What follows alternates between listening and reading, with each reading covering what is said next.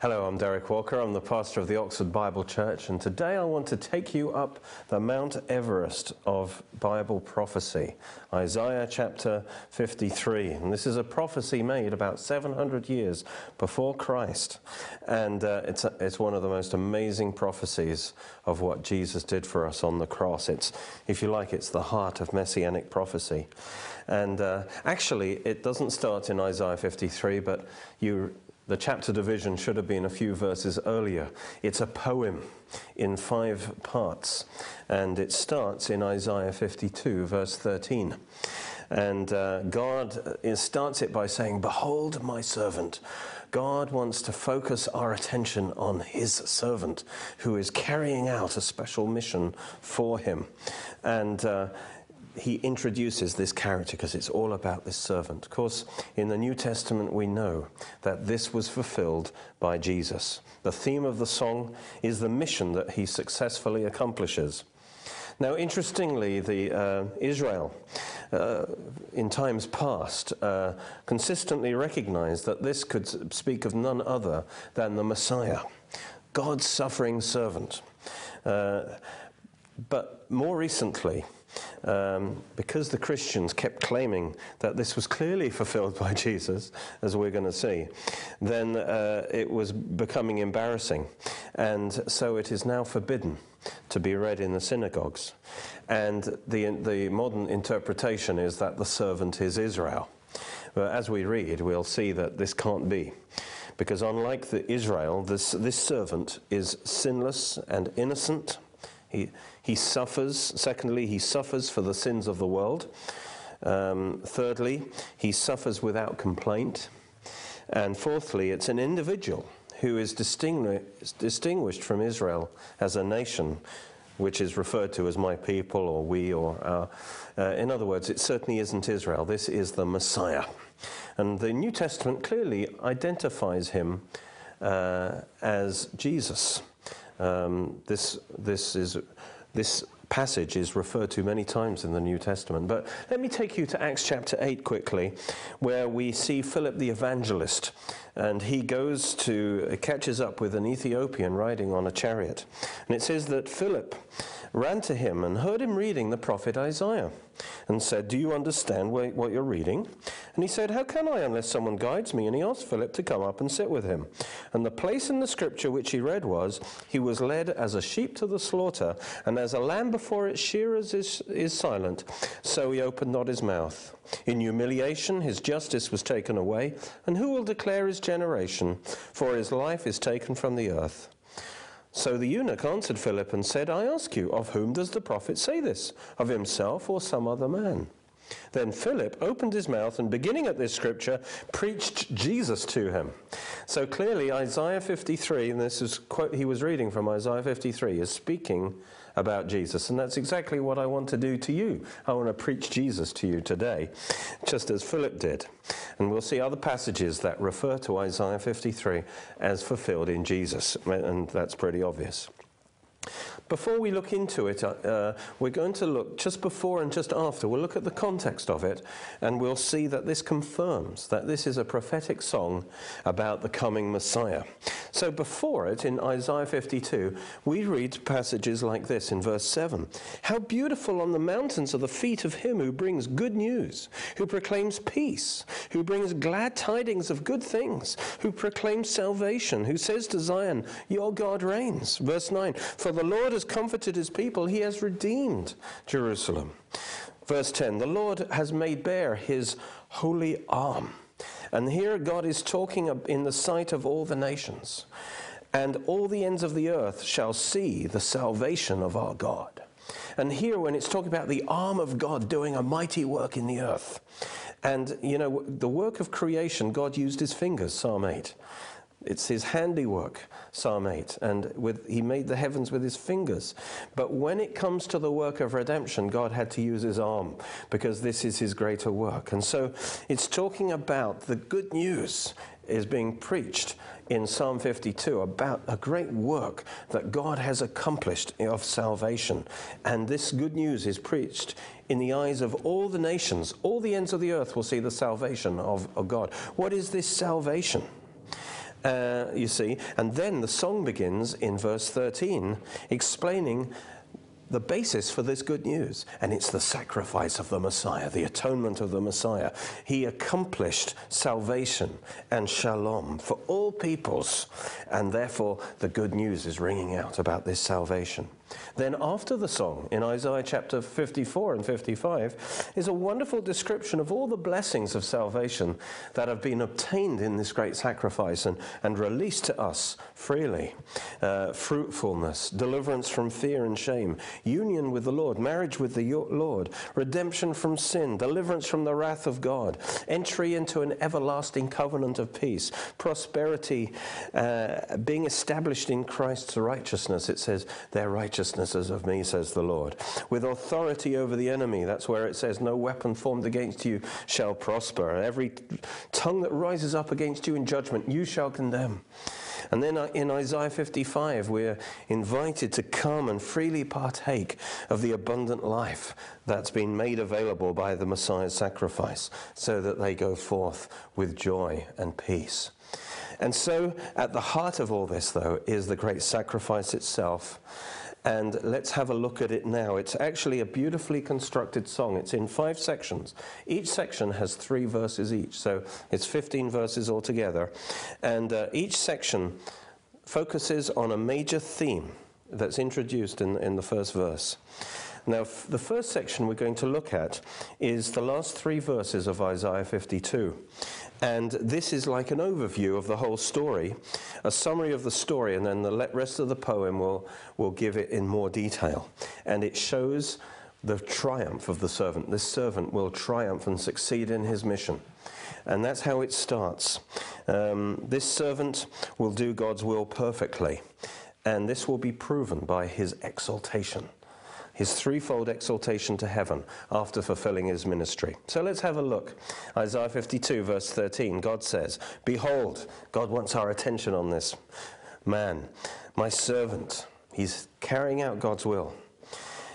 My servant shall prosper. I love that. He will succeed in his mission. Then it says, he shall be exalted. That's his resurrection, number 1. And be lifted up. That's his ascension. And be very high. He was seated at the right hand of God. And it talks about that, his victory, but then it says, first of all, though, he must suffer extreme humiliation. And that's the basis of his exaltation. Because the next line in verse 14, it says, he will be lifted very high. And then it says, according as many were appalled at you. And so, although he will be highly exalted, it will be according to how much he has been humiliated. He suffered so greatly that many will be appalled at the suffering that he had to endure. But because he suffered so much, he will also be highly exalted greatly. It's just as we read in Philippians about Jesus, that he humbled himself and became obedient unto death, even death on a cross, the most appalling death. Therefore God has highly exalted him and given him the name above every name. Well, the prophecy then goes on in verse 14 to describe his extreme, his terrible, his appalling physical punishment, that his face and his body would be abused more than any other man ever was. And this was fulfilled by Christ. Let's have a look at that. It says, according as many were appalled at you, his appearance, that's his face, was marred more than any man, and his form, that's his body, more than the sons of men. But now we go to the wonderful results of his suffering. Because in verse 15 it says, so, through this terrible suffering, so shall he sprinkle many nations. And this word sprinkle is almost always used of the sprinkling of sacrificial blood on those who receive the blood. And so he will sprinkle many nations with his blood. And here is indicated that he isn't just dying for Israel, he's dying for all the nations.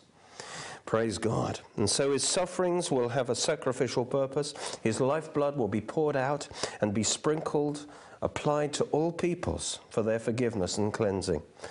So he's going to die as a sacrificial lamb, providing atonement for all peoples. Praise God. so shall he sprinkle many nations. And then it goes on to talk about these nations. Not only will they be sprinkled, but they will hear the gospel. And when they hear the gospel, they will be amazed, they will be awed, because they've never heard anything like this before. Many Gentiles, and it even says many kings, will believe in God through Messiah's suffering and be saved. And you know, that's been true in church history. There are many, many royal families, many kings around the earth, we know certainly in Europe and many other places, that have received the Lord. Praise God. And so this is in verse 15. It says, the Gentile kings, when they see this sprinkling of the blood, the Gentile kings shall shut their mouths at him. This is astonishment. This is reverence, worship. For what had not been told them shall they see. They'll see it through the eyes of faith, what he's done. And what they had not heard, they shall perceive. And so the surprise thing in Isaiah 53 is that actually his own people Israel, as a nation, reject him. But it seems that he is accepted by the nations of the earth, that the Messiah, one of the marks of the true Messiah is he will bring the knowledge of God and salvation to the ends of the earth, even while his own people have rejected. And of course we know that was fulfilled through Jesus. So now we go on to the second section, which talks about his great humiliation and his great rejection. The first section was the great reversal, his great sufferings, but then his exaltation. The second section, from verse 1 to 3 in Isaiah 53, his great humiliation and rejection, again by his own people.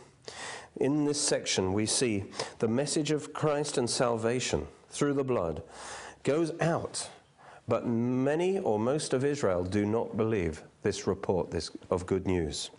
But those who do believe the report are those who receive salvation, and God applies his salvation to those who believe the report. Let's have a look at this. It says in verse 1, who has believed our report? This is God's report. And to whom is the arm of the Lord revealed? Remember the arm of the Lord bringing salvation? Who is going to see that arm revealed in their life? It's the one who believes the report. What's the report? It's Isaiah 53. It's the report that the Messiah has come, and he has suffered, and he has borne our sins, and he has shed his blood. And if you believe that report, praise God, then you will see the arm of the Lord, his salvation revealed in your life. That's the good news that Isaiah 52 talked about. And so this verse actually implies Israel's initial unbelief. Who has believed our report? It says that this is a prophecy that the nation of Israel will not believe. New Testament uses it that way. John 12. Although Jesus had done so many signs before them, they did not believe in him, that the word of Isaiah the prophet might be fulfilled, which he spoke. Lord, who has believed our report? And to whom has the arm of the Lord been revealed? Romans 10:16. They have not all obeyed the gospel, for Isaiah says, Lord, who has believed our report? And so this prophesies his rejection by Israel. And as we move on in the prophecy, we find out that this rejection happens partly because they didn't expect the Messiah to come like this, in humility, as a suffering servant. They were looking for the Messiah to come as the glorious king. And yet here is a picture of him dying an accursed death, the death of an executed criminal, as it were. And so this is one reason why he's rejected. And so let's look at the next prophecy in verse 2. It says, Why is he rejected? For he grew up before him as a tender plant and as a root out of dry ground. He had no stately form or splendor that we should look upon him, nor beauty that we should desire him. What's this saying? They were looking for a glorious, magnificent, kingly Messiah. And so when Jesus came along in humility, they did not recognize him. You see, notice what it says, though. It says he grew up before him. So he would be holy from birth. He would grow up upright into perfect manhood. But notice, as a tender plant and as a root out of dry ground. And so this is talking about, although he would grow up strong in himself, it would be at a time of spiritual dryness in the nation. there had been 400 silent years, as it were. There hadn't been any prophets for 400 years. The nation was at a low ebb. The royal family was at a low ebb. So even though Jesus was in the royal family of David, he was born in simplicity, in a peasant environment. It was dry ground, as it were. And there was nothing unusual about the circumstances of his birth and upbringing, you see, just as it was prophesied. So if they're looking for a rich king with great power and glory, they're not going to see the true Messiah, who is actually a shoot growing up under ordinary circumstances in dry ground. And then it goes on to say he wouldn't have any splendor, stately form, or special, exceptional beauty about him that we would desire him. Now, I certainly believe he was good enough looking, but it wasn't like he was had some kind of special radiance and glory and special beauty that people would follow him because of his looks. No, he would be a man. As it were, not an ordinary man, but you know what I mean. He would look like a normal man because he identified with the human race. And so those who were looking for some godlike, glorious conqueror would miss this. It says that he would have the appearance of an ordinary man. He wouldn't be dressed as a king or have unusual looks. His true glory and his true majesty would be veiled. And then it goes on to say that he will be despised and rejected by men, suffering great sorrow and grief, not getting the respect he deserved. And we know that this was fulfilled in Christ, in his death, and especially in his ministry and his death, when everyone turned away from him and he bore the full curse of sin. Verse 3, he was despised and rejected of men. And this was finally fulfilled on the cross. A man of sorrows. This is the word makob, which includes physical pains, and acquainted with grief, which is koli, which is physical disease as well. And as one from whom men hid their face, he was despised, and we esteemed him not. So on the cross, we know that these pains and these diseases that he had was not his own, but what on the cross we'll find out in the next verse, that he bore our sicknesses and he carried our pains. And people hid their face from him because of the total suffering that he faced on the cross. And this showing his humiliation for us. And so if they were looking for a conquering Messiah, and what they saw is Jesus crucified on the cross in apparent weakness, that's the reason why they didn't believe. Well, the next section talks about his substitution, the great replacement. This is the central section of the prophecy. It is the heart of what he was doing for us. And this prophesies that eventually Israel, who rejected him, they'll eventually realize the true purpose of his suffering, that he didn't die for his own sins, but he died for their sins as a sinless substitute, bearing our sin, bearing our judgment, bearing our curse, so that we might receive peace and restoration in every area of our life.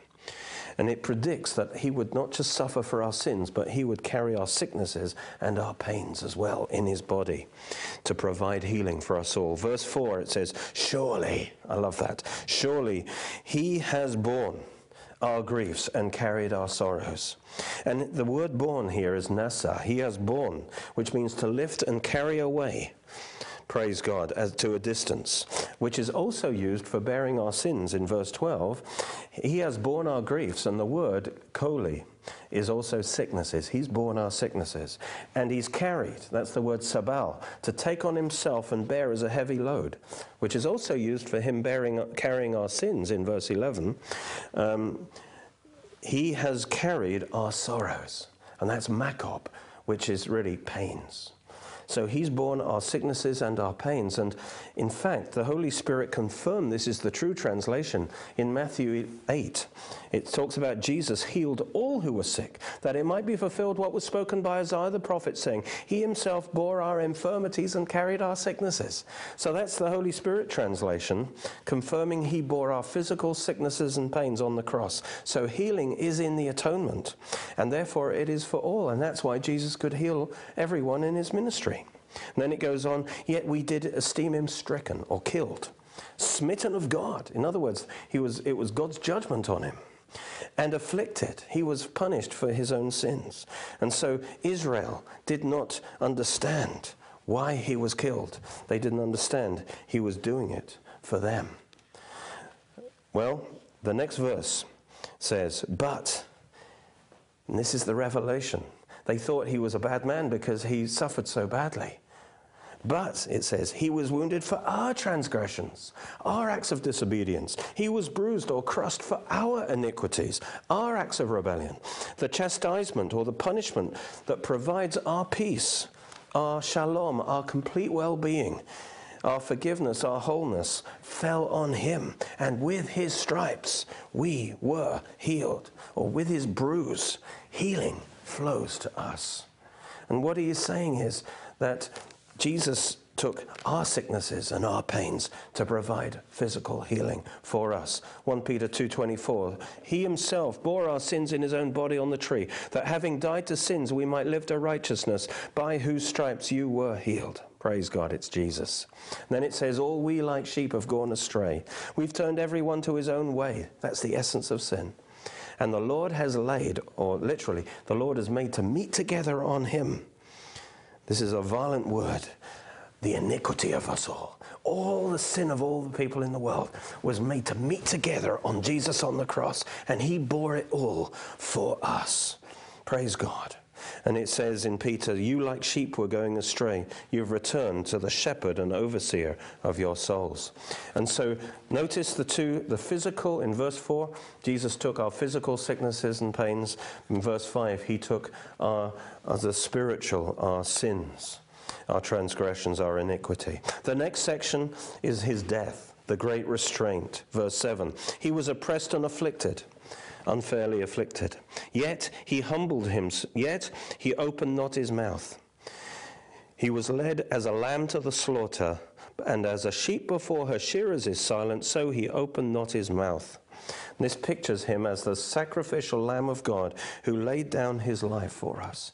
It predicts he'll be oppressed and afflicted unfairly, and yet he'd be silent before his accusers. Although he's innocent, he humbly subjected himself to this unjust treatment and false accusation, saying nothing in his defense, not making any complaint or curse, not calling on God to deliver him, but he voluntarily was giving his life up because he was a lamb, the Lamb of God, being sacrificed for us. And then it says from oppression, that means prison, and judgment, that's the trial, he was taken away to death. And who of his generation considered that he was cut off from the land of the living, that is, he was executed, for the transgressions of my people was he stricken. In other words, he'd be unjustly imprisoned and convicted and tried and executed, but few people in Israel would understand that the reason that he died was that he was dying for the sins of the world, not his own sins. Another reading of verse 8 is, who can speak of his descendants? For he was cut off out of the land of the living. In other words, he would die as a young man and he wouldn't have any physical children, which is also true. Verse 9 it says, and this is a prophetic paradox here, they made or they assigned him his grave with the wicked. That's plural, wicked men. But with a rich man in his death, because he had done no violence, neither was any deceit in his mouth. This is a paradox. It says he was with a wicked man, but also a rich man. Notice they planned with Jesus. They killed him as a criminal, and he would have been buried with the criminals. But because he'd done no violence, because he was innocent, God stepped in, and he arranged for his burial to be in a rich man's tomb. And so this prophecy was fulfilled perfectly. It also talks about his deaths. In other words, he died on every level, spirit, soul, and body. And he also says that he was innocent. Even though he had done no violence, he had done no wrong actions, and there was no deceit in his mouth, there was no wrong words. And so that is a picture of Christ. And then the final section is the great reward. It says in verse 10, yet it pleased the Lord to bruise him, or to crush him. He put him to grief. And this is literally, he made him sick. That's the word koli. He made him sick with our sicknesses. When his soul makes an offering for sin. Again, we see he bears our sin, but he also takes our sickness. It says God was pleased to put our sin on him. How could that be true? It's because this was something that God planned from the foundation of the world, that all our sins would be put on Jesus. He was pleased because of the fruit of that result, that we would be brought forth and we would be saved. And this is what it goes on to say. It says that when he has made his offering for sin, he will see his seed.